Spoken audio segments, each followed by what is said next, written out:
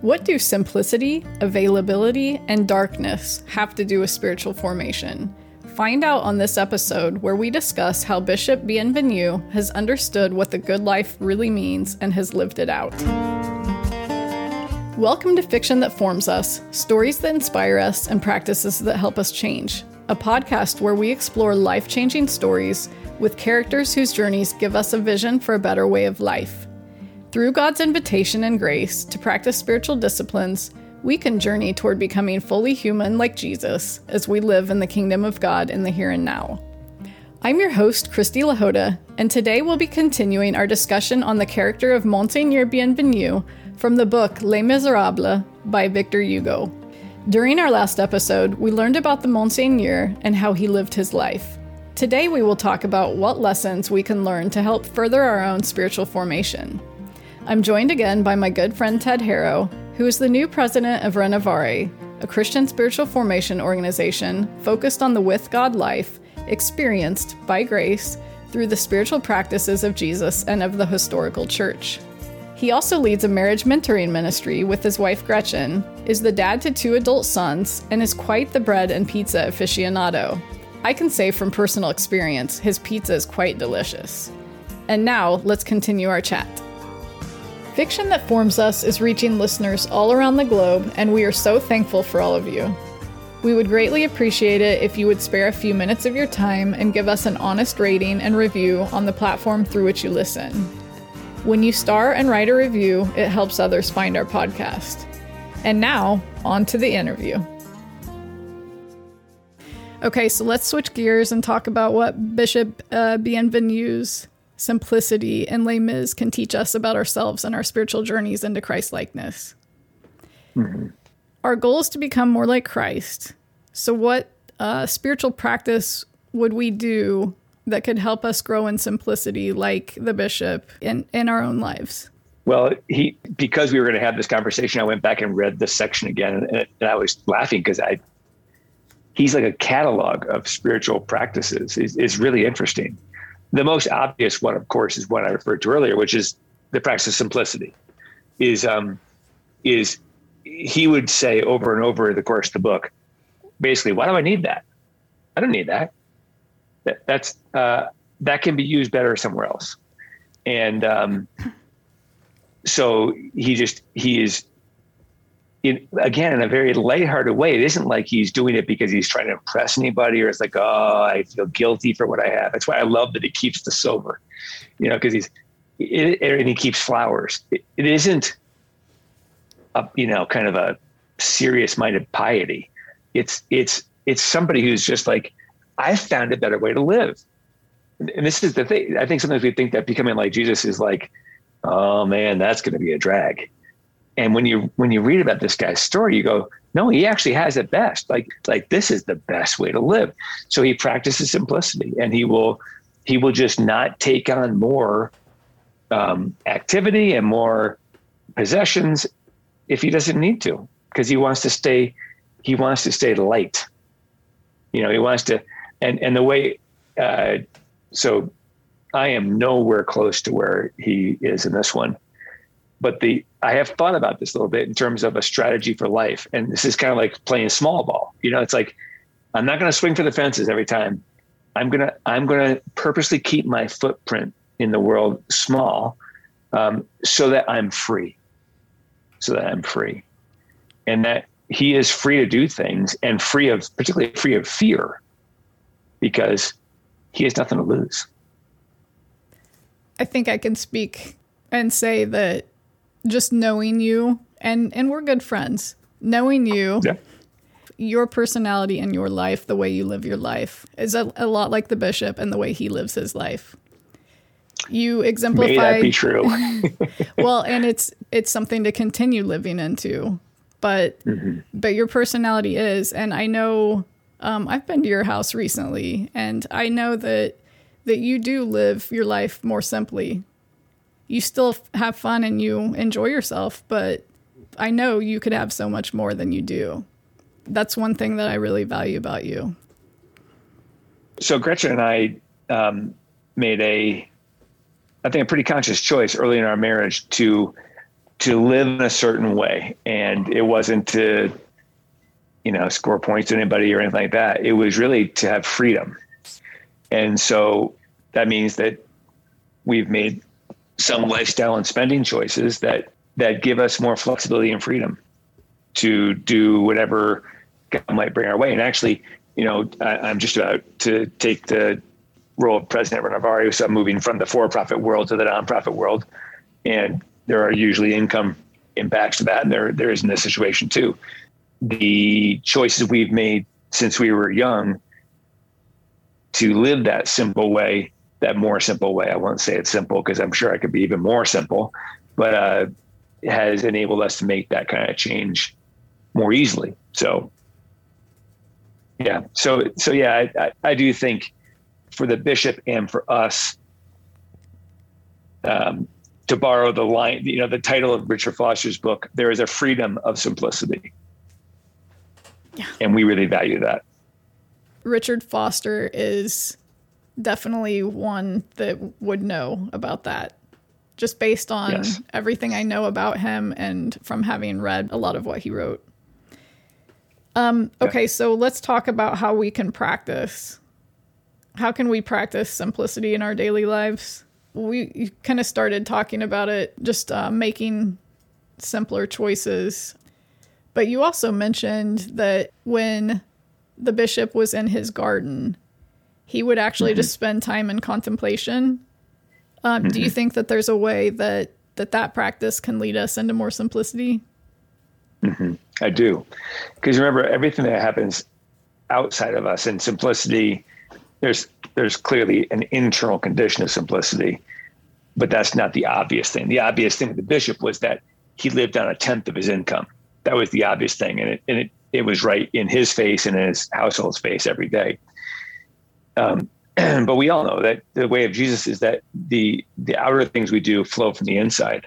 So I actually think the bishop's, work in his garden, not that I'm saying that everybody should work in a garden, but I do think exposing yourself to nature and to beauty, particularly creative beauty, is really important because it reminds us of our finiteness. It reminds us that there's a longer history than us, and there's something much bigger than us, and it goes on whether we're involved with it or not. And we can be part of it if we're cultivating a garden, for instance, but it is not driven by us. Even if we're gardening, we're cooperating with the garden.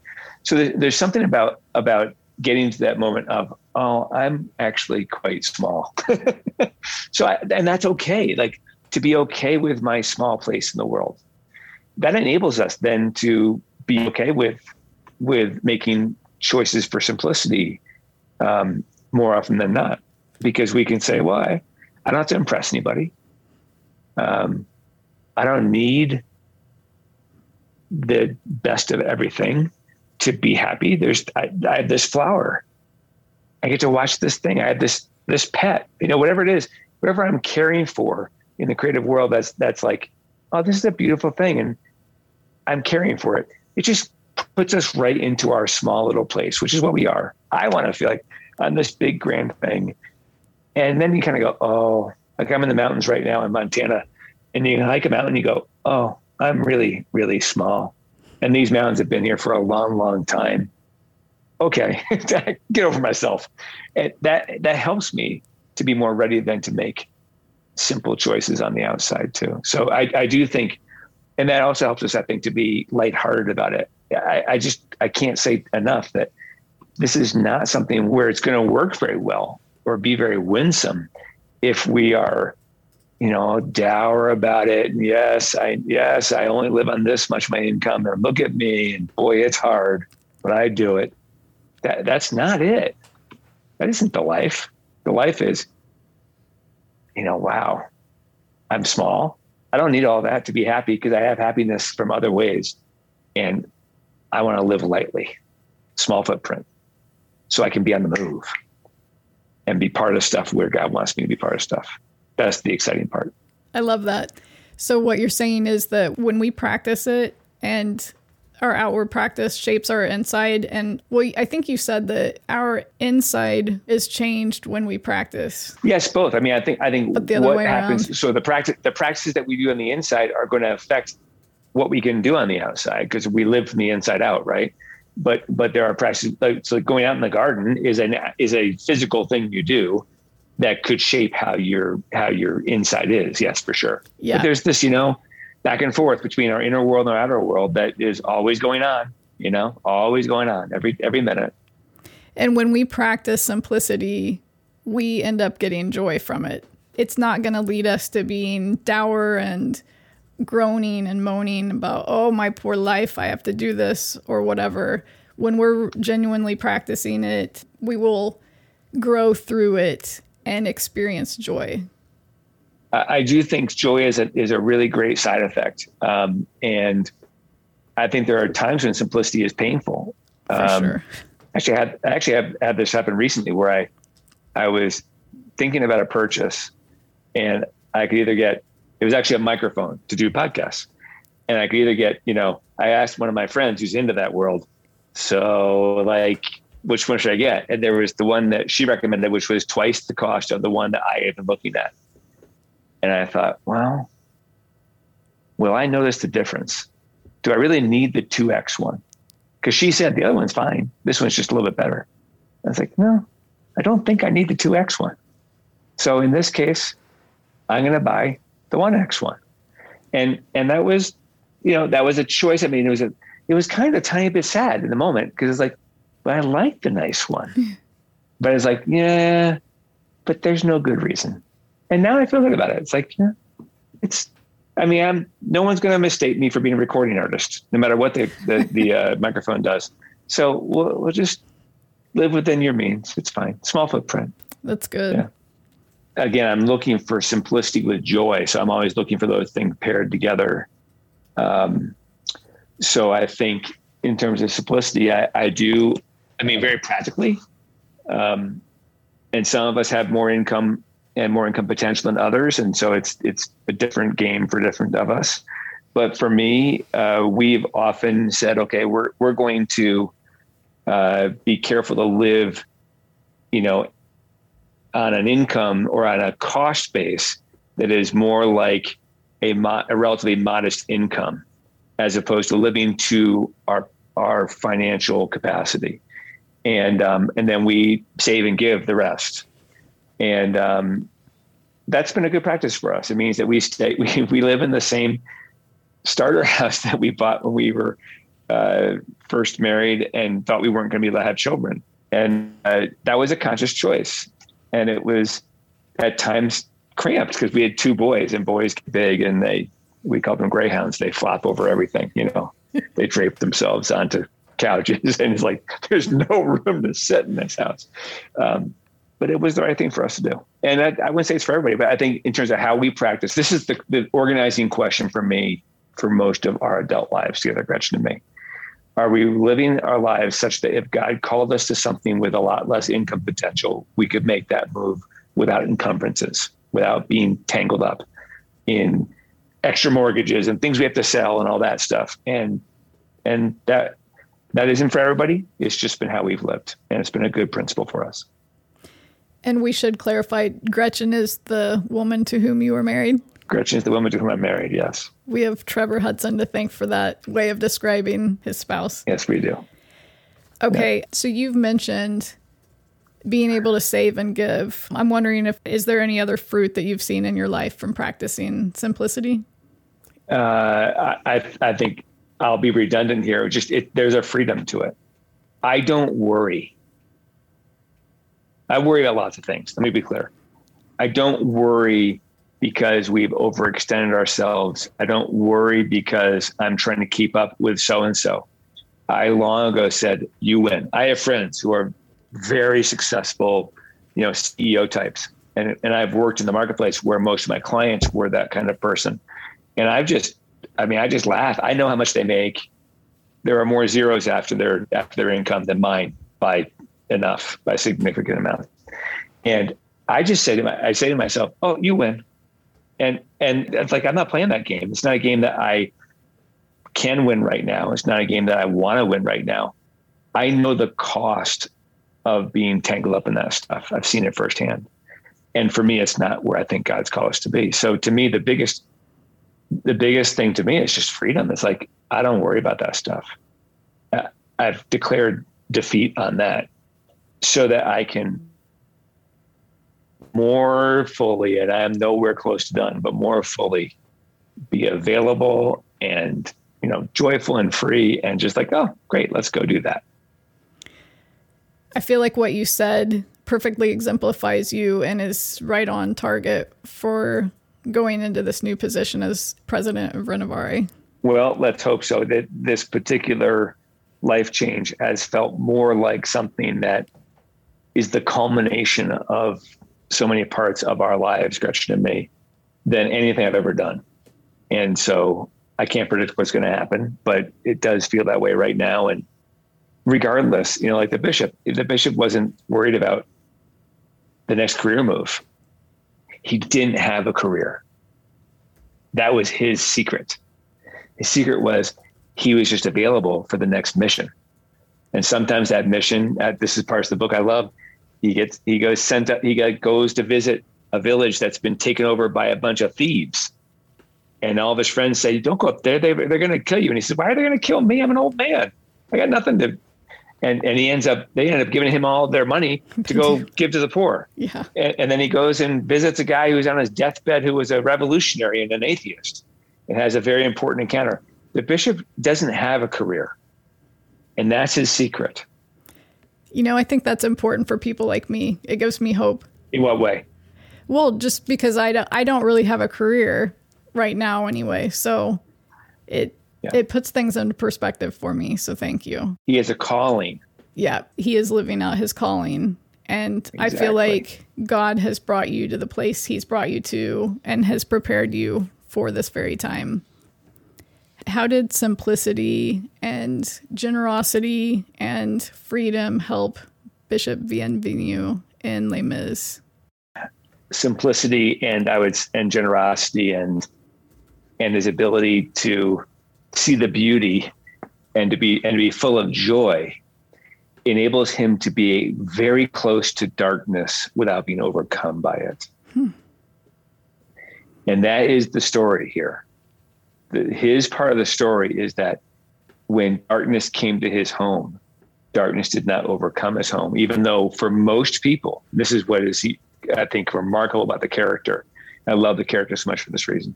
For most people, having he had this weakness for the silver, right? And the silver gets stolen. Most people, that would make them angry and would make them sad and all these things. And he has a sense of humor about it. He's like, well, we have pewter, we have wood, and we don't even need silverware. And so in the middle of all that, because the interesting part of the story is when Valjean comes back, is that he has the settledness of character, the bishop, to look at Valjean and say, take the candlesticks, and then to say, you're my brother. I have bought you from darkness. And I would argue that his long practice, as you said, his long practice of simplicity, of generosity, of remembering, because generosity for him flows from knowing that everything comes from God. Everything does. Yeah. It's all good. That enables him to be able to encounter this terrible darkness in another human being and not to be overcome by it. And that in our day, this is why I think this character is so relevant today. In our day, I can't think of anything more relevant than for us to be people who can encounter great darkness in ourselves, in our communities, in other people around us, in our society as a whole, and to not be overcome by it, but to be the next lead domino, not as heroes, because the bishop is a minor character in the book, not as heroes, just as people who are called to do their bit. That's so good. And it's almost like the very last thing and only thing that he held on to, that silver, God had him let go of. Well, actually, I would argue that God did. I would actually argue that Valjean took it, and then The bishop said, but you didn't take it. I gave it to God. So God kind of forced his hand almost. And he would have, don't you think that he would have given it anyway? If Jean Valjean had asked? I think he would have. I think he would have. And I think because he had the silver, but the silver didn't have him. Yeah. That's the difference. Oh, to be virtuous like the bishop. Well, the good news is we have time. Yes. We are growing. We let the water drip on the rock, right? Yep. Until it's shaped. Yeah. Well, Ted, thanks so much for being on. Will you come back? Of course. It would be my privilege to come back. Wonderful. I can't wait. Thanks again to Ted for giving us insight on how Monseigneur Bienvenu from Les Misérables shows us how to be more generous, live more simply, and to look for beauty and joy in darkness. You can learn more about Ted's work with Renovaré, as well as his marriage mentoring ministry, on this episode's page on our website. We hope you've enjoyed this episode of Fiction That Forms Us. To read articles, learn more about this episode's guest, as well as what we've discussed, visit fictionthatformsus.com. Connect with us on social media through Facebook and Twitter. You can find links to those also on our website. This podcast was produced by Rob Lahoda. Our theme music is All Flame from the Carolyn Aarons album Recognition. Learn more at carolynaaarons.com. May God grace us with more of his presence as we learn to fully live in the kingdom of God by aligning our will with God's will. Until next time, omnia corda inflammate. Set every heart on fire.